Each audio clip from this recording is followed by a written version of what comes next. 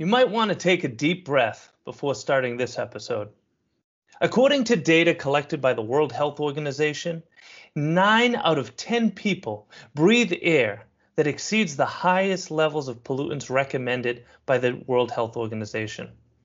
What's even worse, there are as many as 7 million deaths every year as a result of exposure to air pollution.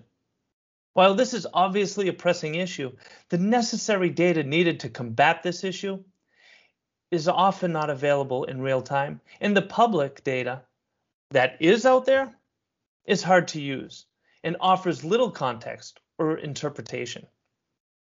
Hello, and welcome to another episode of Preview of Tomorrow. I am your host, Mike Lake. In today's preview, I will be talking to Robert Heinecke, whose company, Breeze, is revolutionizing the air quality sensor industry so that we can all breathe easy.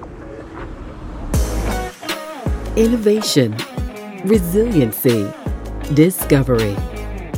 Join Mike Lake, President and CEO of Leading Cities, as we explore the technologies shaping the possibilities of our future with a preview of tomorrow. Robert, hello and welcome. Thank you so much for joining us. And once again, to all of our listeners, welcome to all of you as well. I'd like to introduce you to Robert Heinecke, the co-founder and CEO of Breeze Technologies, a German startup that is rapidly scaling the air quality sensor industry. So, Robert, before we get into these challenges facing the quality of air that we're breathing and more about your solution, tell us a little bit about who is Robert and how did it come to be that you founded this organization and why? Yeah, thank you, Michael. First of all, it's a pleasure to be here. The story of how I got into air quality is actually a pretty funny one. So I'm originally a computer scientist by trade. That's what I learned at university, how to develop IT, how to code. But somehow during the time that I spent there, I figured out that just working with computers and code wasn't really for me. So from then on, I went into consulting. I did strategy and digitalization consulting for a while in health and fast-moving consumer goods. I did that in Germany, in Brazil, and in Turkey. And it was in winter 2014 in Turkey, when I was living and working in Istanbul, that I experienced for the very first time what smog really means. So at some parts of my stay there, the air pollution was so bad that you could barely see the other side of the street anymore. And this really shocked me. This was a first for me. And with the experience of being a consultant, you're typically used to work with a lot of data sets, to work with a lot of data and try to figure out the problem that way. So when I dug into air pollution, there was no data, or there was very limited data available at all. And this really shocked me, and I wanted to learn more. And this is basically how I ended up in the field. Wow. So we have Istanbul to thank. My wife, I have to tell you, is Turkish, so that is carries special weight in our family.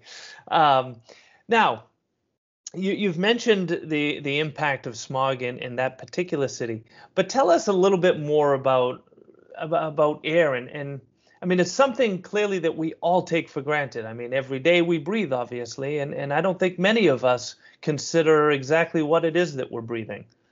Yeah, if we're talking about daily necessities, people are typically starting to list off water and food, but air is really at the very bottom of the pyramid, what a human actually needs to survive.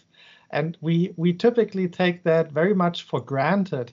But actually, if we look at the environment around us, we shouldn't. Air pollution is, according to the World Health Organization, the greatest environmental health threat of our time. And air pollution kills an approximate 7 million people per year. Yeah. And this is really crazy if we think about that. And it's not only in China and developing countries, but it's also in Western nations where we think we have very high environmental standards. We have air pollution in the US, we have air pollution in Europe. It's just that the particles in the air that make up the particulate matter, for instance, they became so small thanks to the very modern and very efficient combustion engines that we have here, that we can't see them anymore. So you don't see the smog, but it's still there.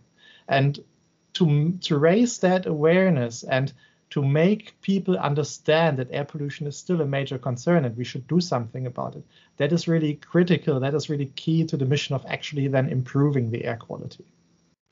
Well, that's something interesting I had not really thought of before, is that our own innovation in one area is actually creating a out of sight, out of mind issue for the thing that matters most, as you say. It's the air that we're breathing. It was striking to me to learn that air pollution affects more than 90% of the world's population. I mean, I'm quite honestly, I'm curious to know who the 10% are that seem to escape it. But 90% of the world's population, billions of people, there's nowhere we can seem to hide from this. It's shocking to me that more information or data is not available. Why is that data not, has that data not been available? Yeah, I mean, one of the core challenges is really that even today we are still trying to monitor air quality as we have been doing in the 60s and 70s when air quality monitoring networks first arrived. I think the origin story of air quality monitoring really starts in the UK, where we had the big London smog, and a lot of people died there due to very high levels of pollution. And I'm talking about really carbon monoxide poisoning and people really kipping over in the street instead of just long-term health effects that we typically talk about in regards to air pollution. And people there started to look into the field of air quality monitoring, and we came up with these big, bulky monstrosities of highly complex scientific equipment to monitor all the different parameters of urban air quality. That includes nitrogen dioxide, ozone, ammonia, particulate matter, and many other parameters that we call air pollution in general. And this hasn't really changed. So we still have these big, bulky monitoring stations sitting on our roadsides, and cities have very limited amounts of them. So Hamburg, where I'm based, city of 1.8 million people, has 15 stations where they know the air quality, and that's it for the whole cityscape. And I mean, this is really crazy if you think about it. And how? Give me a sense. How much of a difference can there be from, say, one neighborhood to another within a city, even? Yeah, it doesn't even have to be a neighborhood. Studies have found that even 50 or 100 meters further, you have completely different air quality to what you have at the monitoring site. So it's a hyper-local difference of air quality. The next street can already be completely different. And if we're talking about air quality in a residential area, that's already completely different than maybe the main street that goes alongside it. And so to understand these differences and also to map these differences, I think this is the key to also then pick up the fight against air pollution even further. And so your point here, or at least what I'm getting from this, is that by having those old monstrosities of equipment and only 15 of them certainly is not enough. But what we really need is something that is less invasive in terms of its presence and much more pervasive in terms of its coverage of a community. So that leads us to Breeze Technologies. Tell us a little bit about what you're doing at Breeze and how this is helping, monitor air quality. Yeah, I think you summed it up already perfectly. So exactly what we are trying to do is create the ground truth picture of how air quality is distributed over the whole cityscape. To not only have 15 or so sites where you know it, but really to be able to say per street, per block, even per outside door, how does the air quality look like there? And also, where does the air pollution come from? Where is it from? By what is it influenced? And how can it be mitigated? And to do that, what we have done is we moved all the complexity from traditional air quality sensing, from the big, bulky monstrosities of monitoring equipment. We moved all the complexity that we could from the piece of hardware into software, into the cloud, to make the sensors, to make the monitoring equipment as lightweight, as simple, and as affordable as possible. And that allowed us to create hardware that is 1,000 times cheaper and 50,000 times smaller than the current market standard to monitor air quality. Wow. And then really have hundreds and thousands and tens of thousands of real-time data points in the cloud where we bring all these data sets together and where we can actually derive real-time actions to improve air quality, like, for instance, rerouting traffic and many other things. So where does I'm going to start, there's two questions here, responsibility and opportunity. But where does the responsibility for this really fall? Is this government? Is this community level? Is it national level? Is it corporate level? Tell us, what's the right approach? It's very different by country, and I think that's one of the biggest challenges. So in Germany, for instance, it's on a state level. So the states are typically responsible to monitor air quality. But then if you're a larger city, you also have your own environmental department that is doing it. And in the US, it's also like the cities are doing it, the states are doing it. Also on the federal level, the EPA is doing it. So this disconnect between people who actually have the problem, which is everybody in the city that is breathing the polluted air, and then the entities who are responsible for it, which might sit on a federal level, which have their offices in a completely separate state. This is really one of the key challenges. So what we are trying to do is get everybody involved in air quality monitoring and management. So we work with both. And when you say everybody, does that include the individual? Yes, definitely. Okay.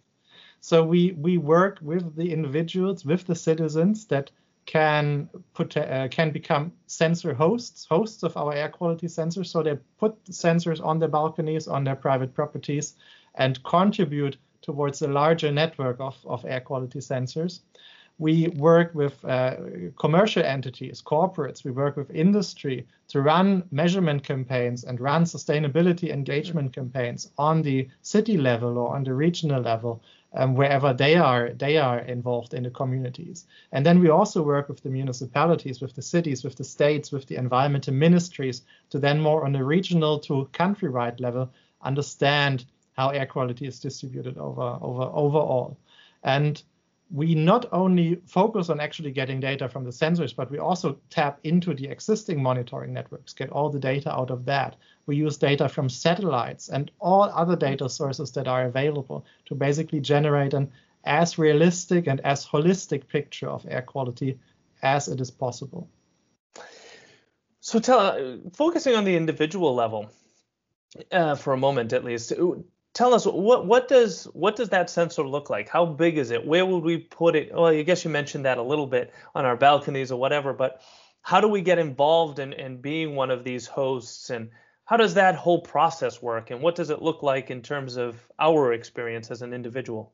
Yeah, so the sensor is very non-invasive, I think. I actually have one here. So it's basically this kind of a small device. It looks, I would say it looks a little bit like a tea can or something that you would take to work to have your warm tea. So something like 20 centimeters high, 10 centimeters in diameter, not very large.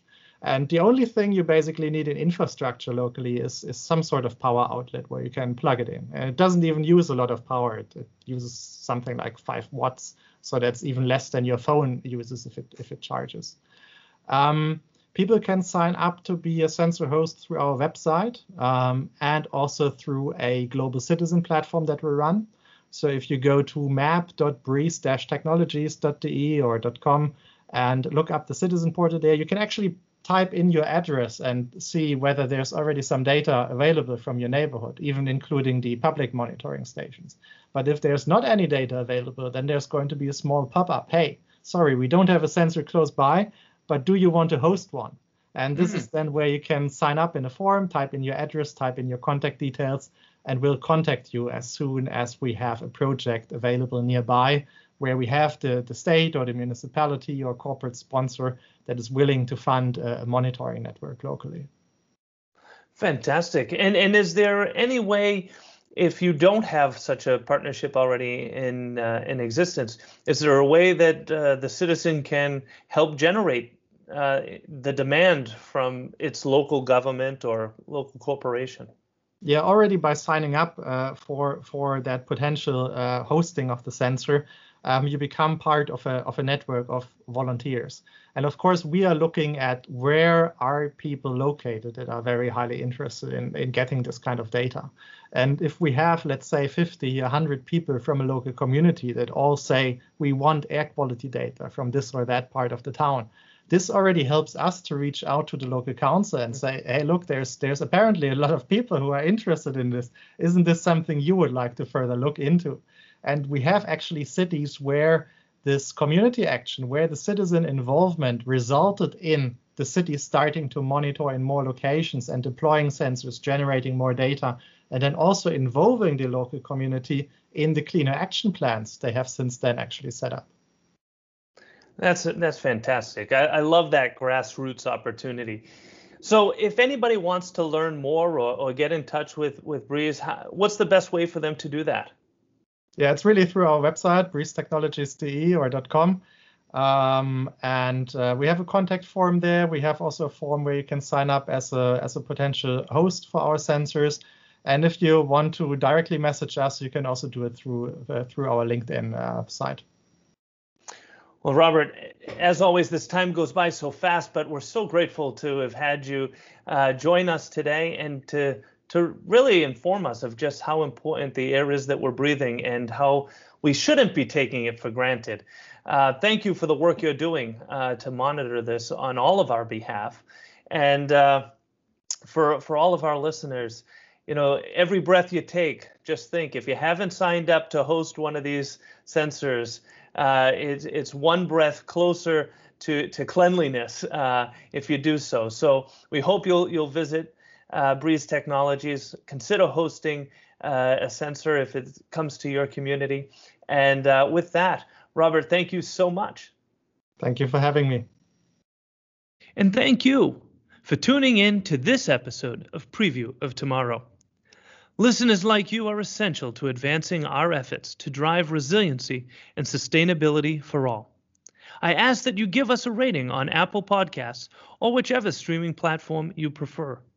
Your feedback helps us to grow and share these brief previews of what life in the future can be. In addition to thanking our guest today, I want to thank Peter Roy and Demetria Bridges for making this podcast possible.